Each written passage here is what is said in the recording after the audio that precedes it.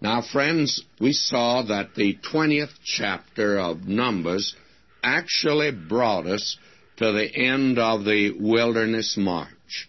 It was the end of the wilderness march in the sense the wandering is over, and they will now begin to march.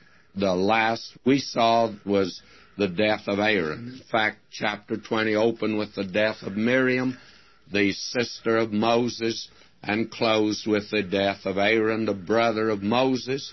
And now, as we come to chapter 21, the children of Israel resume their march, and they are now marching. They're on the way. The march is resumed, and for the first time there is victory. Let me begin reading at verse 1 now of Numbers 21. And when King Arad the Canaanite, which dwelt in the south, heard tell that Israel came by the way of the spies, then he fought against Israel and took some of them prisoners. And Israel vowed a vow unto the Lord and said, If thou wilt indeed deliver this people into my hand, then I will utterly destroy their cities. And the Lord hearkened to the voice of Israel, and delivered up the Canaanites, and they utterly destroyed them and their cities. And he called the name of the place Hormah. And they journeyed from Mount Hor by the way of the Red Sea to compass the land of Edom. And the soul of the people was much discouraged because of the way. Now, this is the first victory in the wilderness march, and God gave them this victory. But they are now having to go by Mount Hor and the way of the Red Sea. They can't go through the land of Edom, and they're attempting to make a circuitous route around, of course, that land. And as they do, it becomes very discouraging to the people. In their plight of discouragement, why they begin to complain and whine and murmur. And that's characteristic of so many of us today. Don't we do just that? We complain and murmur. Notice in verse 5, And the people spake against God and against Moses, Wherefore have ye brought us up out of Egypt to die in the wilderness? For there is no bread, neither is there any water, and our soul loatheth this light bread. Now, this is the eighth and the last murmuring of the children of Israel. And they're murmuring again about the manna. You will recall the mixed multitude were the ones that kept them before from accepting the manna. It was a wonderful food, by the way. It really contained all the vitamins. We've called attention to that. We'll see it in the book of Deuteronomy. God said to them, Your foot did not swell. Well, that's beriberi. And a doctor in the Philippines, a missionary doctor, told me, he says, the foot will swell when people are on the same kind of a diet. And that meant they got all their vitamins in the manna. And it was a very tasty sort of food, but they complained about it. You know, I think there's some people that would complain about steak and ice cream all the time. They'd probably want a hamburger occasionally. It's amazing today how easy it is for us to complain, and especially about anything that pertains to the things of God. I've been amazed at the way people will complain about the seats in church. I was a pastor for many years. Many people complained about the seats in the church. Well, I guess when they sit and listen to me, that they've noticed those things maybe a little bit more. But people had complained about that. And you know, I've seen folk go to a football game and sit on hard seats in a stadium, and there's no back on those seats. And they just sit there for several hours and never complain. Isn't it interesting how we whine and complain to God about things? And how many times do we thank Him and rejoice in His goodness to us? Well, these people are complaining. And I think, frankly, by this time the Lord is getting just a little tired of all their murmuring. And they're saying here that their soul just hates that manna. They don't like it. And they say, why did you bring us here in the wilderness to die? My, how they're complaining. The Lord's tired of it now, and He's going to judge them for that. Verse 6, and the Lord sent fiery serpents among the people, and they bit the people, and much people of Israel died. Therefore the people came to Moses and said, we have sinned. It's brought home to them now that they are sinners. And that's the way you have to begin with God. The letter today, it's such a remarkable letter. And the party is beginning with God as a sinner. They're out taking this alcoholic anonymous bit, and they're an alcoholic. And God's brought them a long ways because they've turned now to Him. They're not sure whether they're born again. In fact, they don't think that they are. But they at least have begun with God as a sinner. And that's the problem with so many folk today. They want to begin with God as a church member or as a nice little girl or boy. But, friends, the only way that God will begin with us is as sinners. You see, Christ died for sinners, and He loved sinners. And if you can't come in under that category, then Christ is not for you. He came for sinners. And if you can begin here, as these people now are ready to do, we've sinned, for we've spoken against the Lord and against thee. Pray unto the Lord that He take away the serpents from us. And Moses prayed for the people.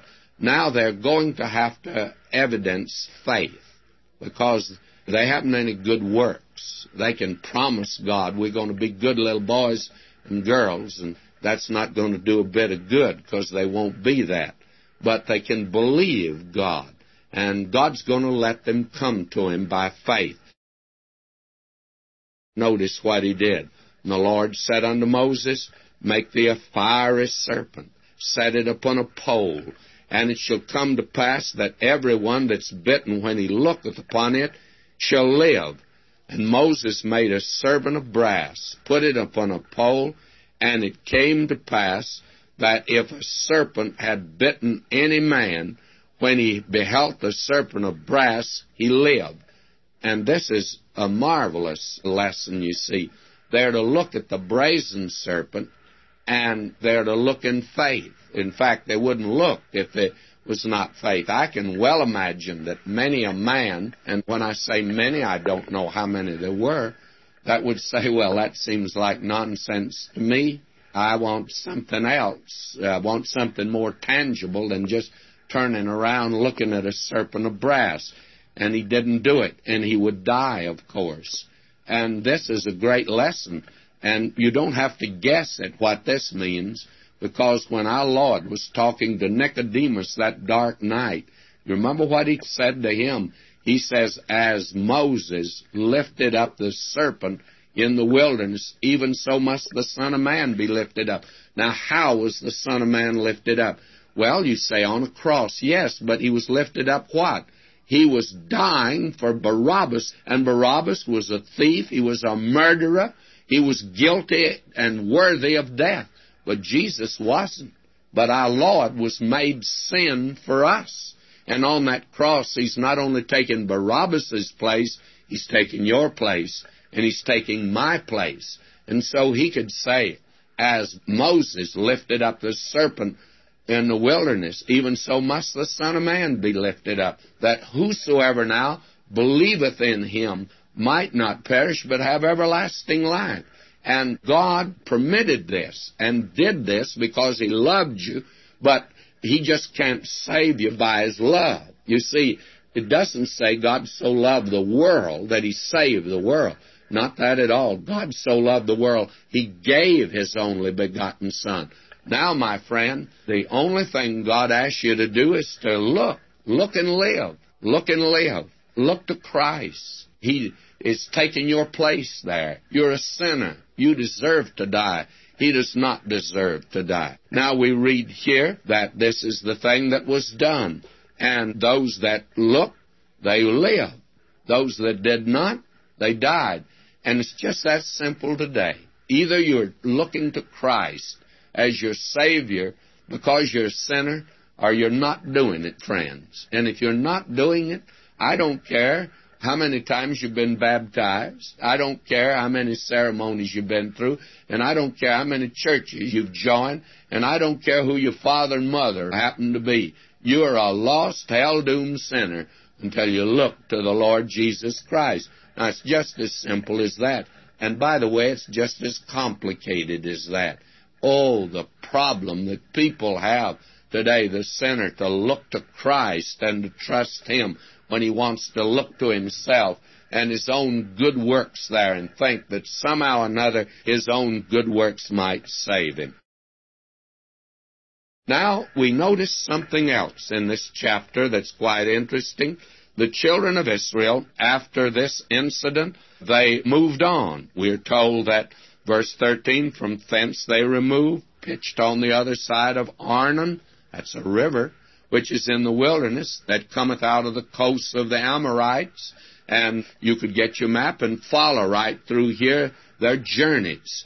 And we're told here, verse 16, and from thence they went to Beer, that is, the well whereof the Lord spake unto Moses, gather the people together, and I'll give them water. Now listen to this, how different this is. Then Israel sang this song.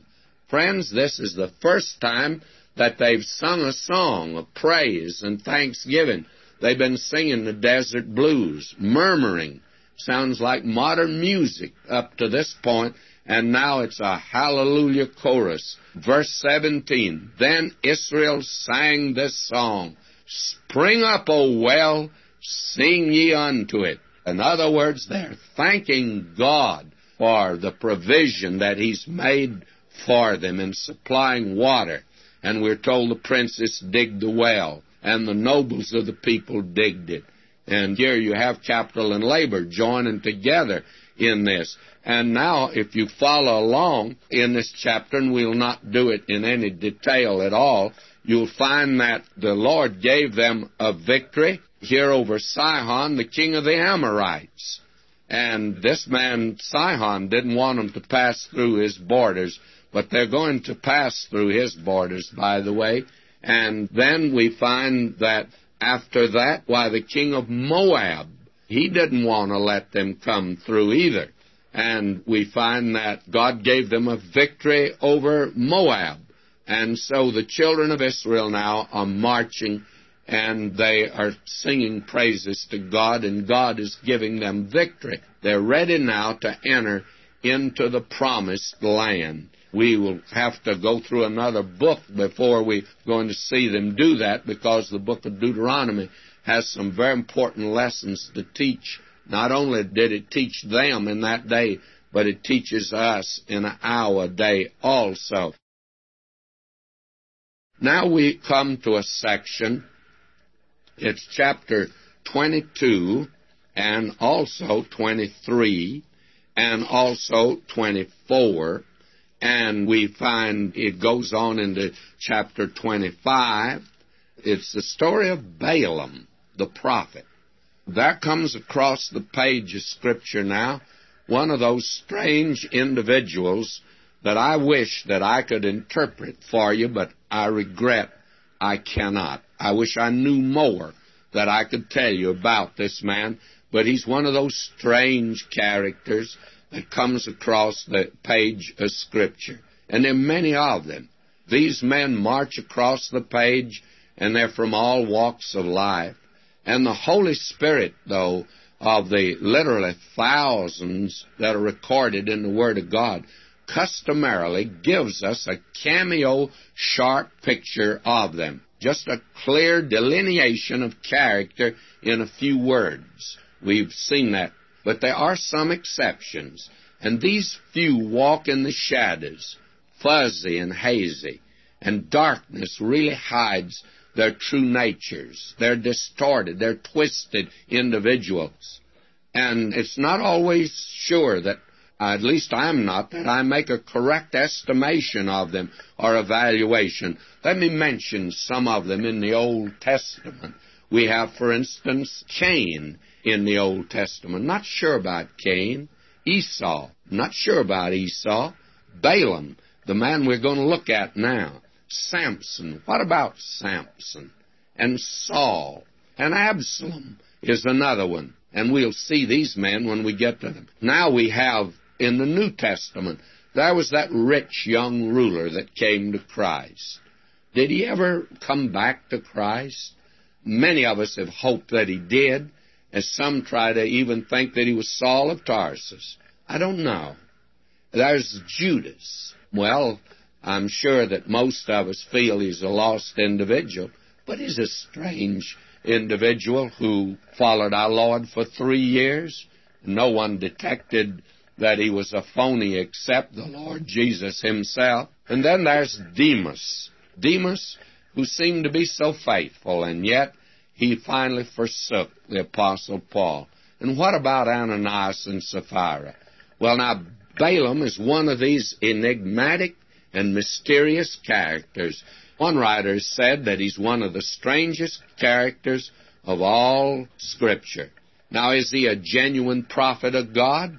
I've read books where it says that he is. Or is he a religious racketeer? And I've read an equal number that say that he's that. Is Balaam sincerely seeking to serve God, or is he a fake, a phony? Or is he as phony as a $3 bill? Well, I'll have to let you be the judge of it. We can dismiss him as unworthy of any consideration at all, but I'm very sorry to have to tell you that the Word of God attaches just a little importance to him, by the way. Micah says of him, "O my people, remember now what Balak, king of Moab, consulted, and what Balaam the son of Beor answered him from Chittim unto Gilgal, that ye may know the righteousness of the Lord." Micah says you better not forget him. So maybe we better not push this character aside. We better see something about him. Did you know that there's more said in Scripture about Balaam than there is about Mary, the mother of Jesus? And there's more said about Balaam than 10 of the apostles. The New Testament mentions him 3 times, and each time it's in connection with apostasy. There are 3 great apocalyptic messages. In 2 Peter, we have a reference to it, and we're told there about the way of Balaam, and we're told in Jude about the era of Balaam, and in Revelation we're told about the doctrine of Balaam. And I want you to notice these 3 statements concerning this man as we look at what the Word of God says about him. What about Balaam? Well, he was a Midianite. He was brought from Aram, the mountains of the east. He was a prophet with a wide reputation. He got results. Was he genuine? Well, I'm not going to answer that right now. I'll probably have to wait until next time before we'll find out too much really about him. But what about him? What about Balaam?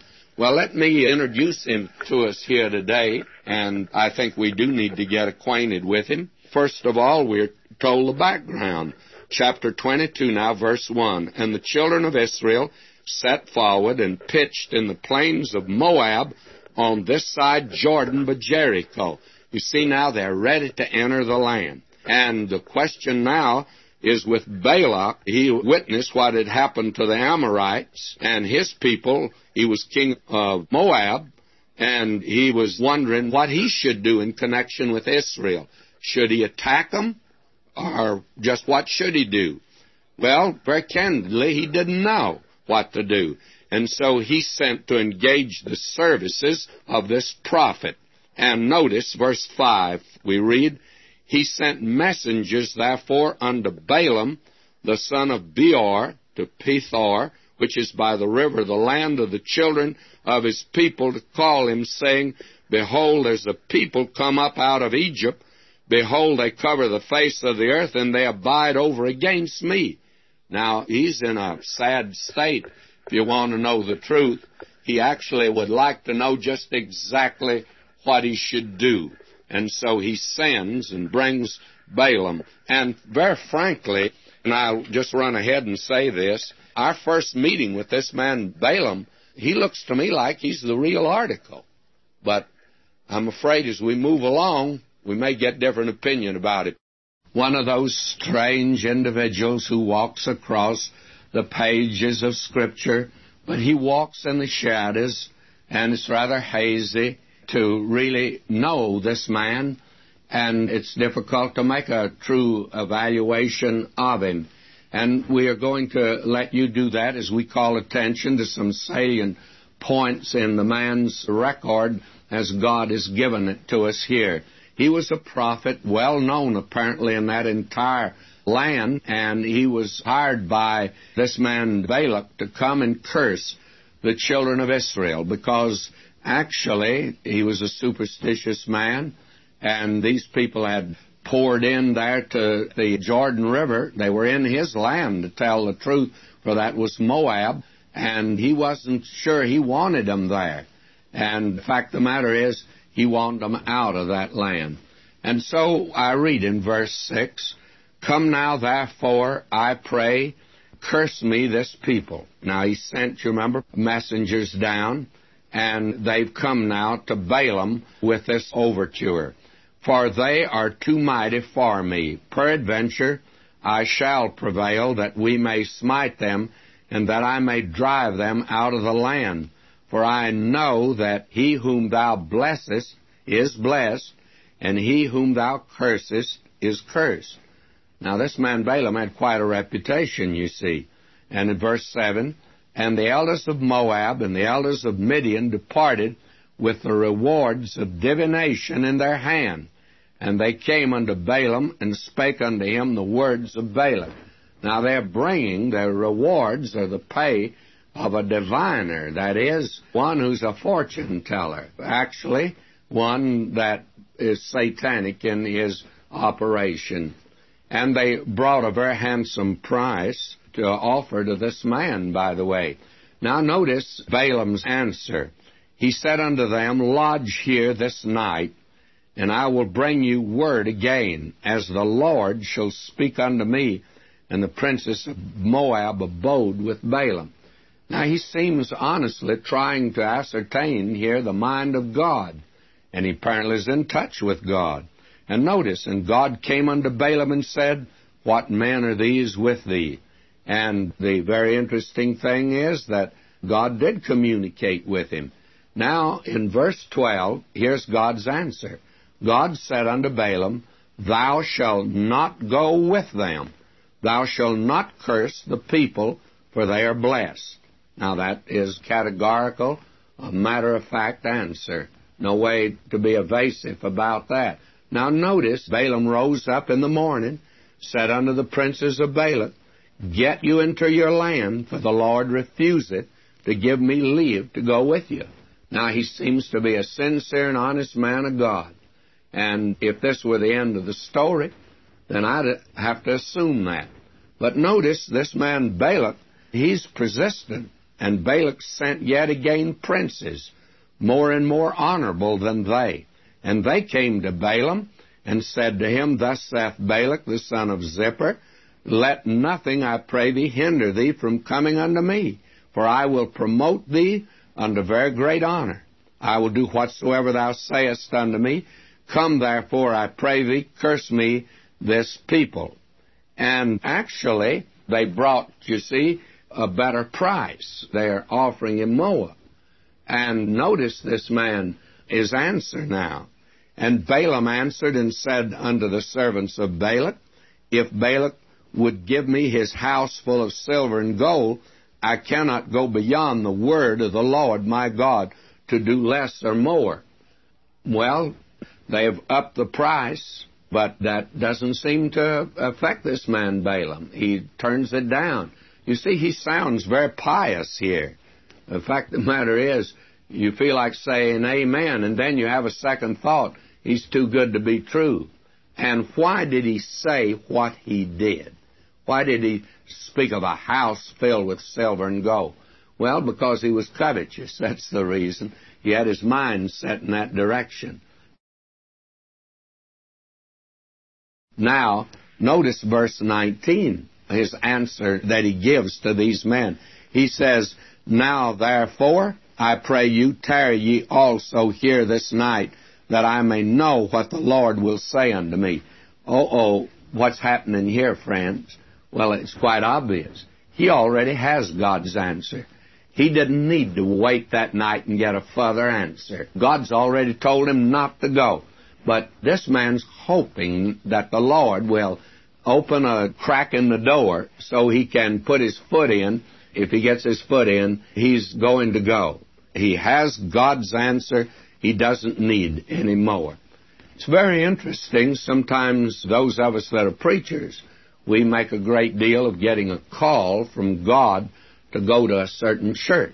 Now, I've heard that used many times, and generally it's a bigger church with a larger salary and more attractive offer, and probably the people are more attractive. And it's pretty hard to turn that down. I heard the story of the preacher who came to his wife one day and said, I've just had a call to the church over in the next town. Now, you know it's a bigger town, richer town. It's a bigger church, more members, and they're much finer folk over there than they are here. And I've been called to go over there as pastor. Now, says I'm going upstairs and pray about it and find out what the Lord's will is. And she said, well, I'll go upstairs and pray with you. And he said, oh, my, no. Says, you stay down here and pack. May I say to you, he'd made up his mind, as you can see. And old Balaam's made up his mind also. Now, notice, here is something God often does, not only for Balaam, but he does it for many of his servants, and he'll do it for you and me, and it's not good, friends, when he permits it. Notice what God says. God came unto Balaam at night and said unto him, If the men come to call thee, rise up and go with them. But yet the word which I shall say unto thee, that shalt thou do. In other words, God says, all right, you want to go. And before it's through, you'll go, because they'll up the price again, of course. But the thing is, if you go, you are to say what I want you to say. Be careful of that. You have here what's known as the permissive will of God. He permits us many times to do something when we insist, and it's not His will. It's not His direct will. You remember what was said of the children of Israel. He granted their request, but sent leanness to their souls. And sometimes He grants our request, sends leanness to our souls. Now, God, you see, warned him here that he's to be careful now as he goes. And Balaam rose up in the morning, saddled his ass, and went with the princess of Moab. And God's anger was kindled because he went. You see, he had God's answer, but God permits him now to go. And the angel of the Lord stood in the way for an adversary against him. Now he was riding upon his ass, and his two servants were with him. And the ass saw the angel of the Lord standing in the way, and a sword drawn in his hand. And the ass turned aside out of the way and went into the field. And Balaam smote the ass to turn her into the way. In other words, even this prophet doesn't have the mind of God at all and has no spiritual discernment, whereas, frankly, this animal did. Now we're told, but the angel of the Lord stood in the path of the vineyards, a wall being on his side and a wall on that. When the ass saw the angel of the Lord, she thrust herself unto the wall, crushed Balaam's foot against the wall, and he smote her again. Angel of the Lord went farther and stood in the narrow way. And this man Balaam wants to go, you see. He's a covetous man. Now we find that the Lord opened the mouth of the ass, and she said unto Balaam, What have I done unto thee that thou hast smitten me these 3 times? Well, this is a miracle, of course, and God is using this to get a message through. Some wag has said that it was a miracle in Balaam's day when an ass spoke, and that it's a miracle today when one keeps quiet. And I'm not sure but what that is true. Now, you have here, this is the way of Balaam, the thing that Peter mentioned, you'll recall. And they've gone astray, following the way of Balaam, the son of Bosor, who loved the wages of unrighteousness, but was rebuked for his iniquity. The dumb ass speaking with man's voice forbade the madness of the prophet. And this is 2 Peter 2:15 and 16.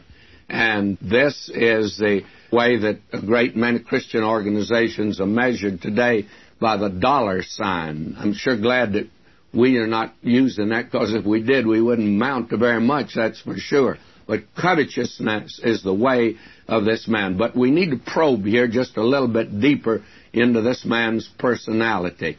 Because notice what Jude says, "Woe unto them, they've gone in the way of Cain, ran greedily after the error of Balaam for reward."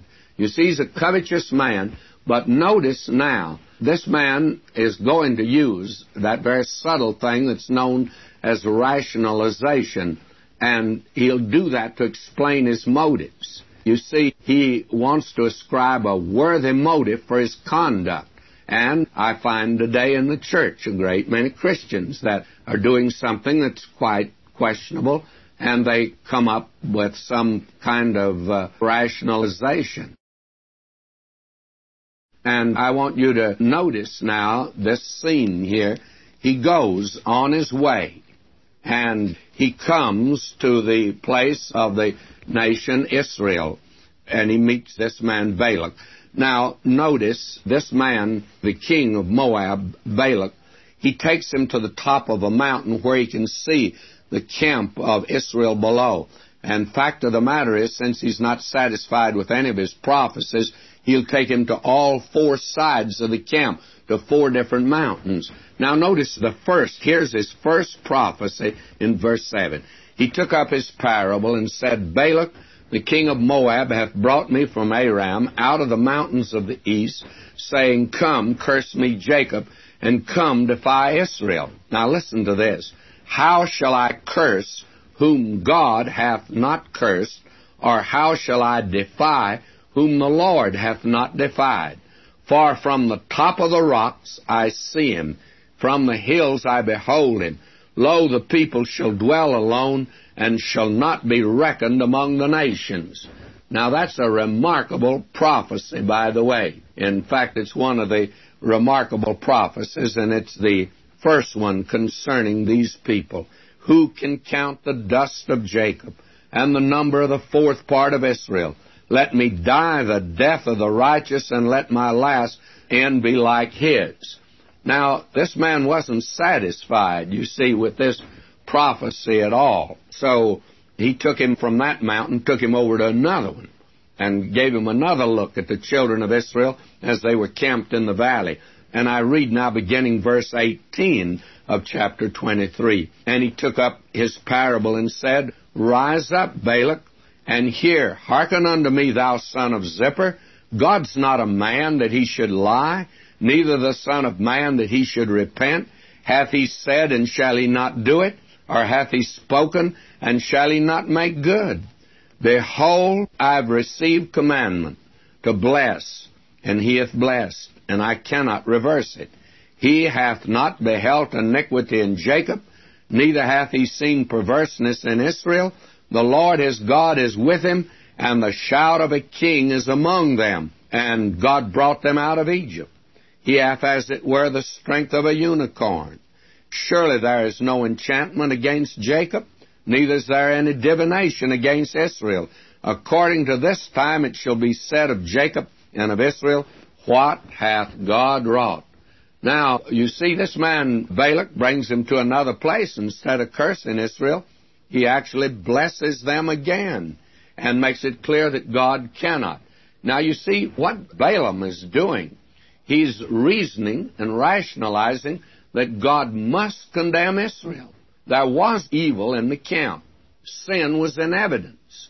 Just read their stories. We've been reading it. Believe me, they fail. There was the instance of the brazen serpent. These people confess they've sinned. And you see, therefore, this man came to the conclusion, well, God's got to judge Israel because of their sin. And the natural man always concludes that God must judge Israel because of their sin, and that God must judge the sinner. And today, I've heard this question many times, how could God call David a man after his own heart? Well, there's a higher righteousness than human righteousness, and it just happens to be the righteousness of Christ. What shall we then say to these things? Paul asked that question in Romans 8:31. If God be for us, who can be against us? He that spared not his own Son, but delivered him up for us all, how shall he not with him also freely give us all things? Who shall lay anything to the charge of God's elect? It's God that justifies, and God should judge a sinner. But He's already judged him in Christ when he comes by faith to Christ. And the world doesn't understand that, and old Balaam didn't understand that. He said, well, if God's going to judge Israel, why shouldn't I get the benefit of the rewards of this king? Balaam thought God must condemn Israel, and therefore he'd be permitted to get a good reward as a result of it. Well, let's probe a little deeper into the life of this man, and you find out that we're told in Revelation 2, but I have a few things against thee, because thou hast there them that hold the doctrine of Balaam, who taught Balak to cast a stumbling block before the children of Israel to eat things sacrificed unto idols. I want to look now at this next prophecy, and it's in the 24th chapter, and we find here that he's taken this man up here to another place, and we read in verse 1 of chapter 24, and when Balaam saw that it pleased the Lord to bless Israel, he went not as at other times to seek for enchantments, but he set his face toward the wilderness.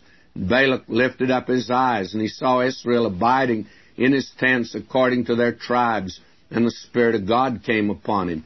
Now see, that's an amazing thing about this man. The Spirit of God came upon this man. And listen to his prophecy. He took up his parable and said, Balaam the son of Beor hath said, and the man whose eyes are open hath said, he hath said, which heard the words of God, which saw the vision of the Almighty, falling into a trance, but having his eyes open, how goodly are thy tents, O Jacob, and thy tabernacles, O Israel. Now there was sin in the camp, and God dealt with that sin. That was the brazen serpent. God dealt with those. He judged them. But He's not going to let anyone on the outside bring a charge against them. All this man can do is to bless them and to praise them. And Satan can't bring a charge against God's elect. Who shall? That's Paul's question. If God be for us, who can be against us? What are we going to say to these things? Well, friends, I have many things to say. I just say hallelujah, that's all. Because it's God that justifies. And who shall lay anything to the charge of God's elect? Well, nobody can if God's already declared them righteous, and that's what He's done. This is a marvelous prophecy, by the way. Now, the fourth prophecy is over here in the 24th chapter, verse 17. And this is prophecy that's good for Christmas time. I shall see him, but not now. I shall behold him, but not nigh. There shall come a star out of Jacob, and a scepter shall rise out of Israel, and shall smite the corners of Moab, and destroy all the children of Seth. And Edom shall be a possession. Seir also shall be a possession for his enemies, and Israel shall do valiantly. Now you'll find out that about 1,500 years after this, that out of that land of the east from which Balaam came, and you must recall that this prophecy was retained in that land, as this man was considered an outstanding prophet among these wise men of the east. And we find that there comes into Jerusalem a whole company of wise men, and they ask the question, where is he that's born King of the Jews? Now, where in the world did they know anything about the King of the Jews? And they say, we've seen his star in the east, and we've come to worship him. And how did they associate a star with a king, and a king coming out of Israel?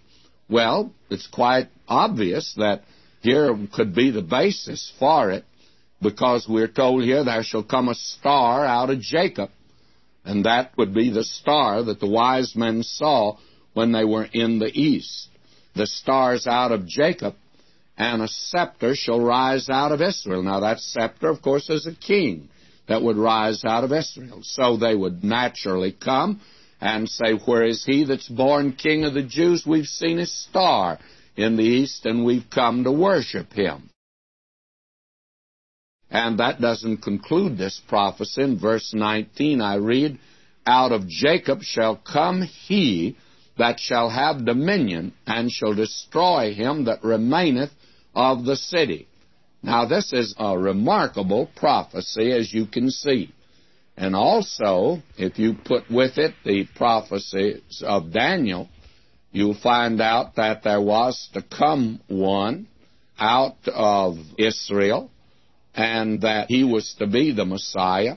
And Daniel gives the approximate time that he was to come. So that when you put all of these together, Daniel likewise prophesied in the east that it would be more or less of a very natural experience for these wise men who were studying the stars. They gave a great deal of time to the study of them, that they come out of the east, and they come with this question concerning the birth of the Lord Jesus. And of course, the thing that makes it doubly remarkable is that the very people who had the Old Testament with all of these prophecies and were told to look for the coming of the Messiah, they were not looking for him. Actually, as a nation, they were not. Oh, they were Anna in the temple and Simeon. They were looking for him to come, but it was the minority. That silent majority were silent in that day also. They had nothing to say, and they were not looking for him to come. But here are these wise men, and as we indicated before, there weren't 3 wise men that came. 3 wise men would not have caused a commotion in Jerusalem at that time, but 300 would have. And we have every reason to suppose that there would be nearer 300 than 3. 300 wise men coming into town would certainly be exciting, but it wouldn't be enough Holiday Inns and Howard Johnson motels to put them all up. It would be rather exciting, and it would have stirred Jerusalem, which it was stirred at that particular time. You see, these wise men came from all over the east and converged upon Jerusalem. But when they got there, they didn't know what direction to go. But they did know to come to the capital city, because the star was to rise out of Jacob. I consider this quite remarkable, and I consider this a very thrilling Christmas story. However, the Lord Jesus apparently was not born on December the 25th to begin with. And the second thing is, the wise men didn't come at the time of his birth. When we studied Matthew, I called attention to the fact that when the wise men got there, he was in the house. When the shepherds came down, he was in the stable. So he had been moved and was in a house at the time. The pressure of the taxing that had been made was over, and there was accommodations for them to live in a house. And that took place afterward. And the very fact that old Herod wanted to put to death the children 2 years old and under indicates that it was some time after the birth of Christ that the wise men got there. So that we don't necessarily need to associate them with the Christmas story, yet we've always done that because they have come at the birth of the Lord Jesus. They saw his star when it appeared in the east, you see. And it wasn't an eastern star either, by the way. It was a western star. They were in the east, and they were looking west, and they came west. You see, it was that star beckoning them to come west, and not Horace Greeley of the New York Sun, who years ago said, "Go west, young man, go west." This star is the first one that motioned them into the west. And so they came to Jerusalem, naturally to the capital, looking for him, and then they went down to Bethlehem because the scribes were able to give them the prophecy of where he was to be born, and they found him down there. And he wasn't just a little baby at that particular time. When I say a baby, I should say an infant, I guess. He probably was a year old. He could have been several months old at that particular time. because you see, they saw the star at the birth. They came by camel.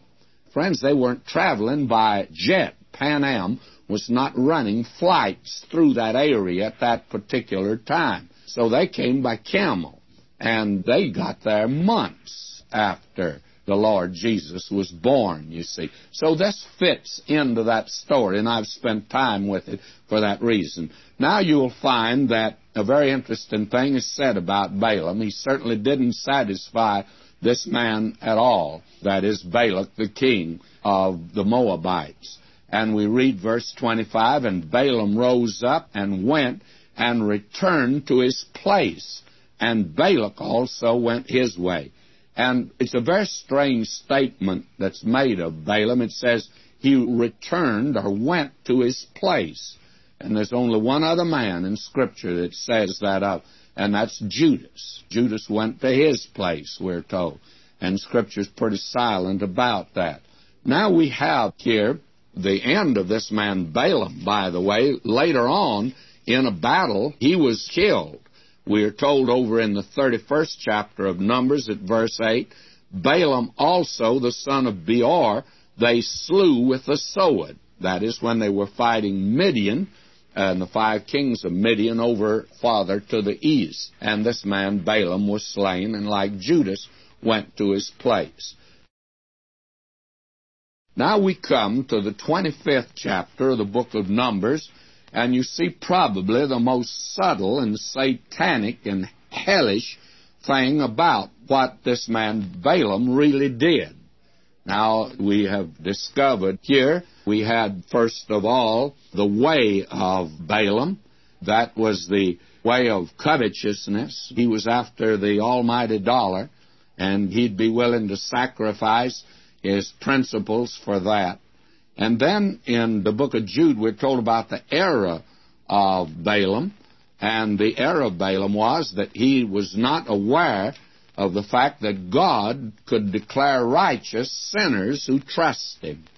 And that is something that there are multitudes today sitting in pews and standing in pulpits are not aware of, that God justifies sinners today, declares them righteous by simple faith and trust in Jesus Christ. Now, the most damnable thing that this man did is told in Revelation 2:14, where it says, But I have a few things against thee, because thou hast there them that hold the doctrine of Balaam, who taught Balak to cast a stumbling block before the children of Israel, to eat things sacrificed unto idols, and to commit fornication. Now, when he saw he could not curse them, he taught Balak. He taught him how that he might curse these people. And you know how it was? It was to get into the camp. In other words, it's sort of like they talk about City Hall, when you can't fight City Hall and you join it. Well, he couldn't fight these people, so now he's going to join them and corrupt them from within. So let me read this section here. It's rather important in that connection. And Israel abode in Chittim, and the people began to commit whoredom with the daughters of Moab. Now, Balak was the king of Moab. Now, you see what he did. He said, I can't curse them, but I can tell you what you can do. You can go down there now and attempt to communicate with them and to integrate with them and to intermarry with them and introduce idolatry to these people and turn them away from their God. And they called the people unto the sacrifices of their gods. And the people did eat and bowed down to their gods. They said to Israel at first, don't be a bunch of squares. Don't be so narrow-minded. We want to be broad-minded. You come over and worship with us. The interesting thing, they never went and worshiped with the children of Israel.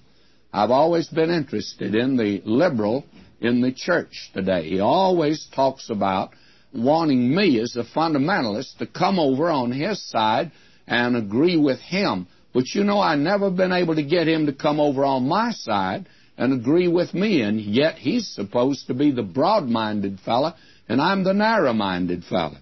The very interesting thing is, friends, that the tendency of the human heart is always downward and away from God, And that's the reason today that rackets prosper. Religious rackets prosper.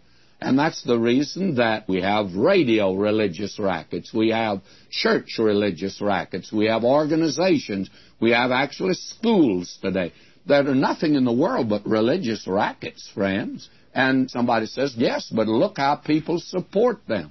Well, yes, the natural man, these things appeal to them. And that's the reason some people think I'm pretty foolish just to teach the Bible. A man said to me, he said, why don't you broaden out and introduce certain other programs? I had a letter recently. Now you could put in a program to return to the home. And what a program he had outlined for me. You see, there's always that tendency to introduce something else other than the Word of God. Because these things, I'll be very frank with you, they'll prosper. I find that we operate on a shoestring. We're satisfied with our accommodations. They're not luxurious, but they certainly are adequate for us. We're not complaining.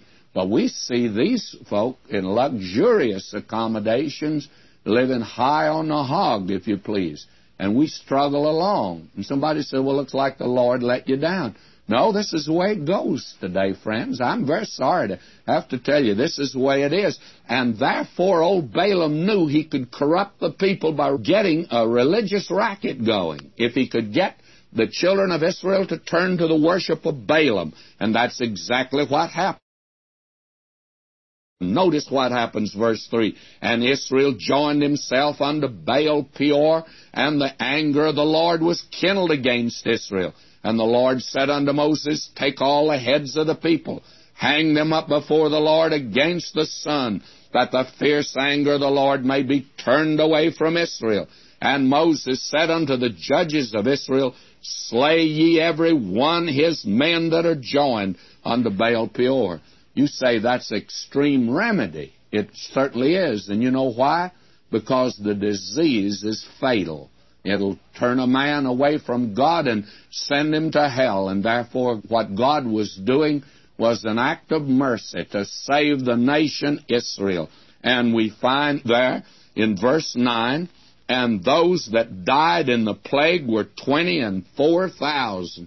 You see, that's the way that Balaam was able to curse Israel. And this is the doctrine of Balaam.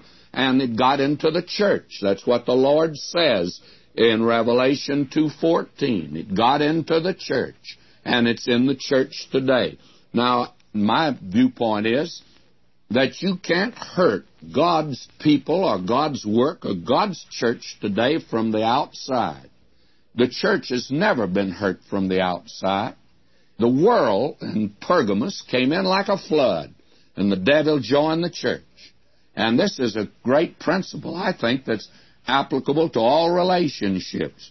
You know, our country today, after World War II, we stuck up missiles everywhere and had a dew line across the Arctic, everything to keep the enemy from the outside. And what happened? We began to fall from the inside, and there was a moral decay, the like of which we've never seen. And today we find revolutionaries on the inside of our nation today. We'll be destroyed from within. Rome didn't fall from the outside. No enemy from the outside destroyed Rome, but Rome fell from within. And the church cannot be hurt from the outside, but it certainly can be hurt from within. And I find out that the same is true of any work today. It's always hurt from the inside and never from the outside. Have you ever noticed that the Lord Jesus was betrayed from the inside? It wasn't a Roman soldier that betrayed him. It was one of the apostles who betrayed him. And then his own nation turned him over to Rome to be crucified. Always Jesus is betrayed from the inside. And friends, that's true today. That's the doctrine of Balaam, and it's a damnable doctrine, of course. Now that brings us to chapter 26 here, and we've come now to the new generation. From here through the rest of the book of Numbers, and we're going to move rapidly through this section, we have the new generation. Now, in chapter 26, we have the census of the new generation. And we find here that there is a decimation of the numbers of the children of Israel. And I'm not going to take the time to go down through each one of the tribes, but if you would go down through chapter 26, you will notice that they are down from what they were at first. Now you take Reuben. In verse 7 of chapter 26, it says, "These are the families of the Reubenites, and they that were numbered of them were 43,730. Well, back in the first chapter of Numbers, when they first started out in the wilderness, 40 years before this, in verse 21 of chapter 1, they were 46,500. Now they're 43,730. And that's true all the way through. And you'll find out in verse 51, when it's all totaled up, it says, "These were the numbered of the children of Israel, 600,000 and 1,730. And it's 1,820 less than the total census that was made 40 years before this." You see, what did God say to them? Be fruitful and multiply. And when God was blessing them, that happened. But the wilderness march reveals they were out of the will of God. Instead of increasing in numbers, they decreased in numbers. And the old generation, as God told them at Kadesh Barnea, "Your bones will bleach here on this desert. You are not going to enter the land." And in verse 64, I read this, "But among these there was not a man of them whom Moses and Aaron the priest numbered when they numbered the children of Israel in the wilderness of Sinai." In other words, this is a new generation. That old generation that had come out of the land of Israel at Kadesh Barnea, every one 21 years and older died. Now, God did not hold those responsible that were under 21. And that may give some indication as just what is the age of responsibility. When do you reach it? I do not know what it is, and I do not mean to suggest it's 21, but I think it's lots older than many of us suspect that it is today. So we have a new generation with the exception of two. It says in verse 65, "For the Lord had said of them, they shall surely die in the wilderness, and there was not left a man of them save Caleb the son of Jephunneh and Joshua the son of Nun." And say these are two interesting men, and we're going to get better acquainted with them when we get over to the book of Joshua. Now, the new generation will have new problems. We hear so much today about a generation gap. I think it's been enlarged out of all proportion to what the facts are. It's always been a problem for one generation to quite understand another generation, because each generation faces its own particular problems. I was rather surprised the other day in talking to my daughter. I mentioned something about the Depression, and she said to me, "Dad, you mentioned the Depression quite a bit. What was it?"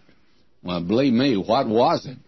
It was something that many of us went through, and believe me, we knew what it was. But it's difficult for her to understand the value of a dollar. It's difficult for her today to know what it is to economize, because she's been in an affluent society. Each generation has its own particular and peculiar problems, and that is all you can say about a generation gap, by the way. It's quite interesting that someone has divided it like that. It says when you're young, you criticize the old generation, and when you're old, you criticize the young generation. That seems to be what we call human nature. Now we come to the 27th chapter of the book of Numbers here, and we have the woman's position under law. And this, my friends, is a remarkable chapter, by the way, because of the fact that we are presented here with a new problem, and Moses actually didn't know what to do. He had to appeal to the Lord, because according to the laws of other nations, women just didn't count. In fact, they were treated as chattels. Now, here is the problem. I begin reading at verse 1 of chapter 27. It says, Then came the daughters of Zelophehad, the son of Hepher, the son of Gilead, the son of Machir, the son of Manasseh, of the families of Manasseh, the son of Joseph. And these are the names of the daughters: Mahlah, Noah, and Hoglah, and Milcah, and Tirzah.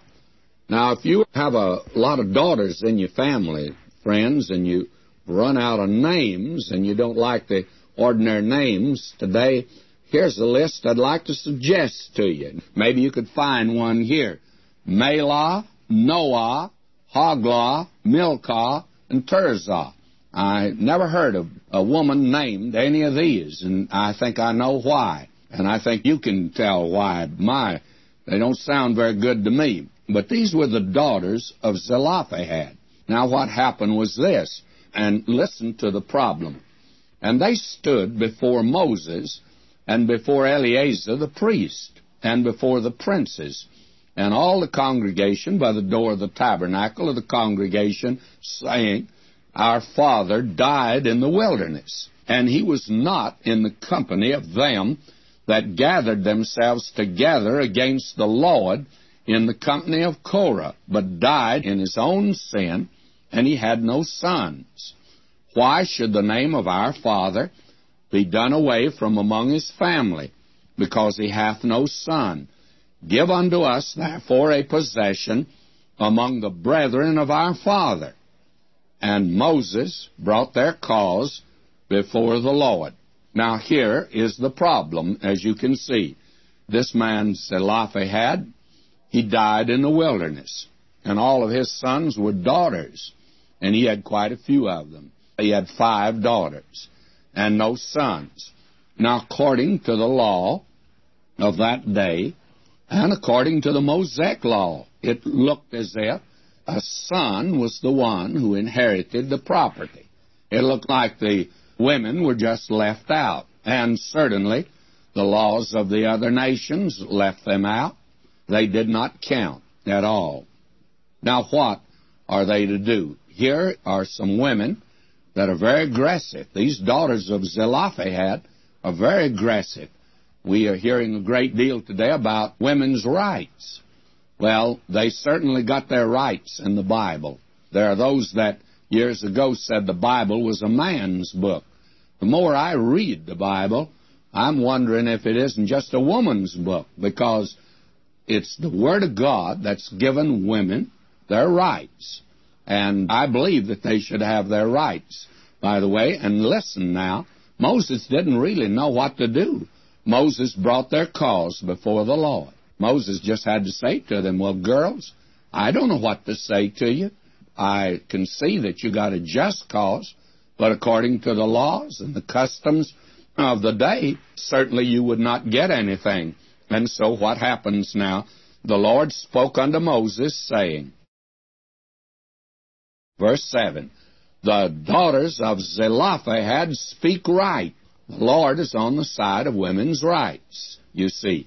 Thou shalt surely give them a possession of an inheritance among their father's brethren, and thou shalt cause the inheritance of their father to pass unto them. Now, friends, this is one of the most remarkable laws that is imaginable. Now, in this day, when women's rights are really something that is becoming very prominent, and I saw in the papers some time ago where in a certain restaurant, the waitresses make more than the boys that take up the dishes and set the tables and that sort of thing. And the waitress is making more than the man. And on the basis of women's rights, that men and women are the same, these boys are demanding the same that the waitresses are made. And believe me, that's women's rights with a vengeance, by the way. Well, we live in a day when this is commonplace. But you and I can't put ourselves back in that day when women were treated just like chattels, just like animals, actually. They were traded.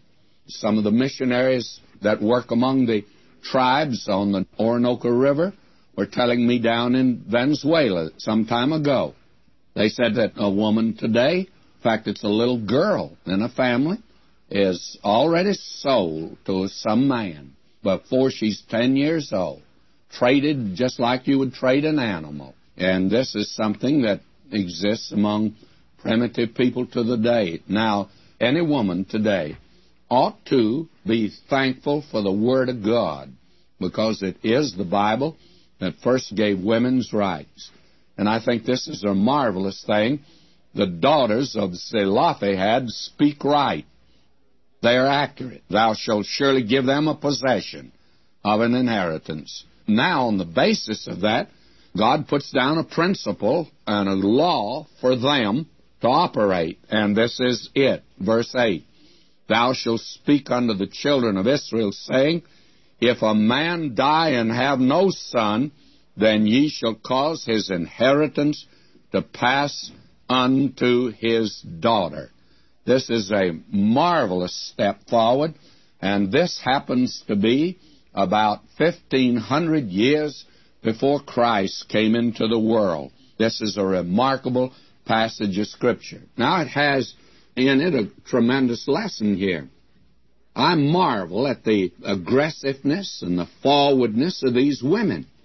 I marvel at the faith of these women, and I want to say they had a marvelous faith. God says without faith it's impossible to please God. These were women of faith in the Scripture. There was no law that said they were to inherit. And they went in to Moses and they said, Look, our father died. He didn't have any sons. But we're 5 girls, and we want our father's inheritance. And according to the law and the custom of the day, it wouldn't be ours, but we're asking for it. We want this. And by faith they asked for it, and by faith God gave it to them. Now, that has a marvelous lesson for us today. We're told that we're blessed with all spiritual blessings in the heavenlies in Christ. Now, I think God hears and answers not only on the spiritual side, but on the material side today. And I'm of the opinion that most of us, we just are more or less beggars today because of the fact that we're not coming to Him as a son or child of God and asking Him for things. God wants to be good to us. And I've always hesitated in my life as a Christian to ask God for anything. I remember when I graduated from seminary, I'd had second-hand cars, and they weren't very good, by the way. I remember in the old days I could buy a Model T Ford. I worked at a commercial appeal in Memphis at a newspaper, and I took in ads at night, and somebody'd come in and want to sell a car, and I'd say, Where's the car? And I'd go out and look at it, and if it looked like a bargain, and a lot of them were, I'd buy the car, drive it a year, then sell it for generally what I paid for it, maybe a little bit more. And I know something about second-hand cars, friends. And so when I graduated from seminary, I went to the Lord and I said, Lord, would you give me a good second-hand car? And you know what the Lord did? He gave me a new car.